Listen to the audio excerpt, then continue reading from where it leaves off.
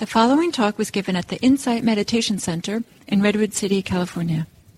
Please visit our website at audiodharma.org. So continuing on these talks of the third foundation for awareness, which is mindfulness of the mind.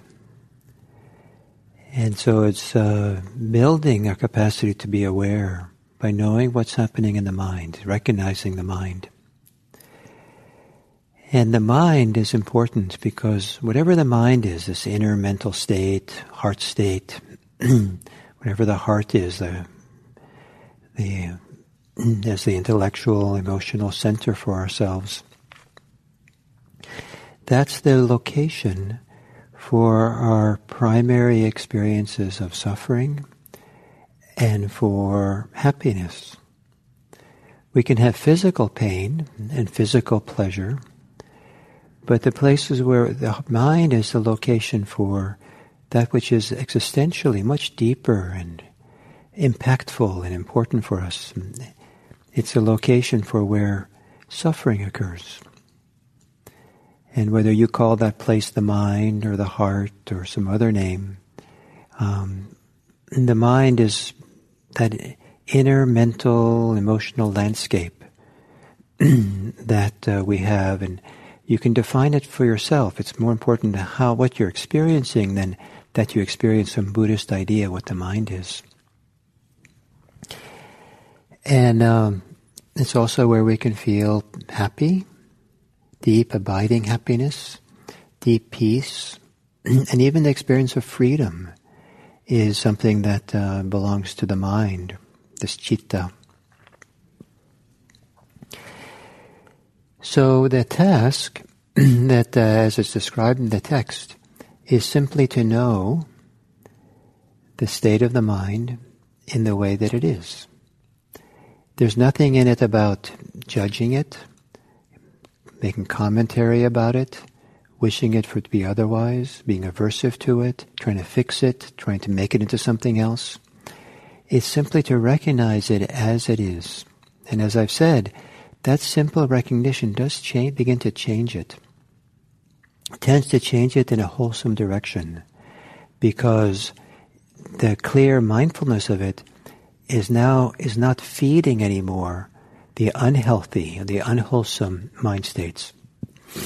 If we're not really mindful, the mental energy can go into the stories and the ideas and the resentments and all kinds of things that support this unwholesome state of mind. But as the energy of the mind goes into being mindful, into a kind of clear knowing, this is what's happening. Now I see. The mind is desirous. The mind is full of wanting something strong.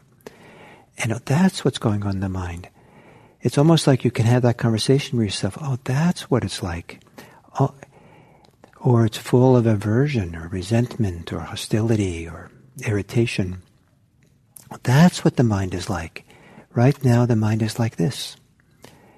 If it's confused, agitated, full of doubt, full of delusion, to know this is what it's like.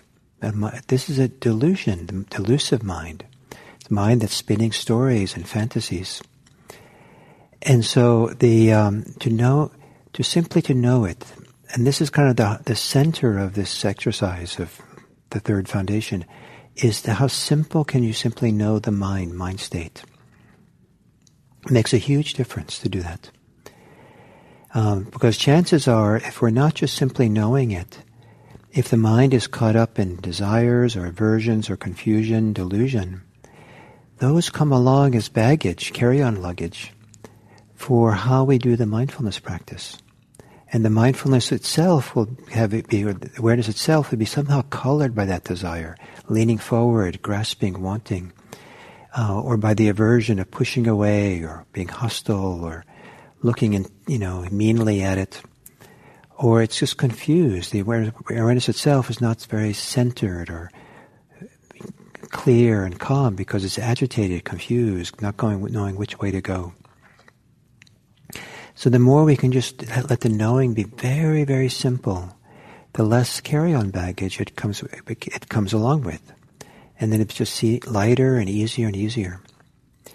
So the way the Buddha words these instructions, he says, when the mind state or the mind, when the citta is with desire, it knows the mind is with desire. When the mind is without desire, one knows the mind is without desire. Sometimes translators have translated this as if one knows that the state of mind is desirous, a desiring state of mind, or an aversive state of mind. But literally, the Pali, it says, a mind with desire, with aversion. And this is a very significant distinction, because as mindfulness is a clear awareness, it recognizes something clearly for itself. As that becomes stronger, the desire and the aversion is not part of the whole mind. It doesn't color or shape or define the whole mind. Awareness, the clear awareness, begins to expand the domain of the mind, so it's no longer wrapped into desire or aversion. And so with clear mindfulness, desire is not the whole mind. It's just a part of it. The mind is coming along with the mind, but it doesn't define the whole mind. And so this is why this practice of the mind is so powerful, when the mindfulness can see, oh, this is in the mind. In one place, the Buddha talks about the mind having visitors. The visitors that confuse it, the visitors that defile it, the visitors that obstruct the mind. And this lovely idea that greed, hatred, delusion, the hindrances are visitors to the mind, not inherent to the mind. And we start, when mindfulness becomes strong enough, then we start kind of prying ourselves apart from these difficult mind states. And we start seeing, oh, there's more going on. But the Buddha also talks about not just seeing a desirous mind with desire, but also seeing a mind that's without desire. This means positive states of mind. Generosity is a state without desire, without greed. For example, and so it's also positive states of mind. But here we're asked to notice when there's desirous in the mind and when there's not. When the mind is colored and shaped by desire and when it's not. And it's, of course, part of the mind that sees it. And so these three root fundamental kind of forces of the mind that underlie all unhealthy states of mind, according to the Buddha. Greed, hatred, and desire. One knows a mind with greedy desire. As such, one knows a mind without greed. As such, one knows a mind with aversion or hatred or hostility. As such, one knows a mind without it. As such.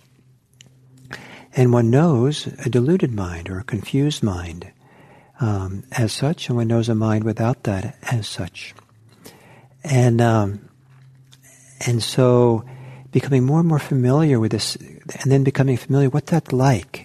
So it's not just knowing it, but knowing the felt sense, the experience of it, recognizing, there's a clear recognition, when the mind is full of desire, it's leaning forward, it's searching.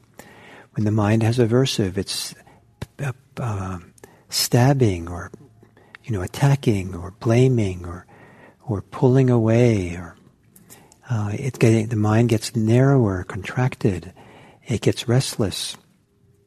It gets a kind of maybe a frenetic energy that goes on in the mind. Maybe the mind is more up in the head rather than in the heart and the body.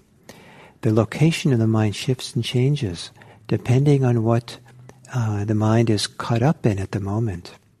And when it's caught with greed, hate, and delusion, chances are there's some kind of locus, center of the mind where we feel it's located that might be different than if the mind is filled with compassion and love and peace and wisdom. And so to look around and explore, what does it feel like in the body? What does it feel like in the mind itself?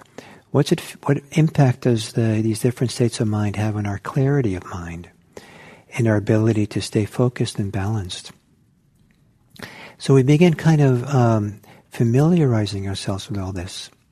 But this is a third foundation of mindfulness. So to do this right away from the beginning, maybe it means that we get just more confused by it, or wrapped up in it, or reactive to it, or it lends itself to a lot more thinking about it all. But to think of this third foundation of mindfulness as having the first two foundations as a support for it, the mind is already able to get somewhat calm, present, stable in the present moment.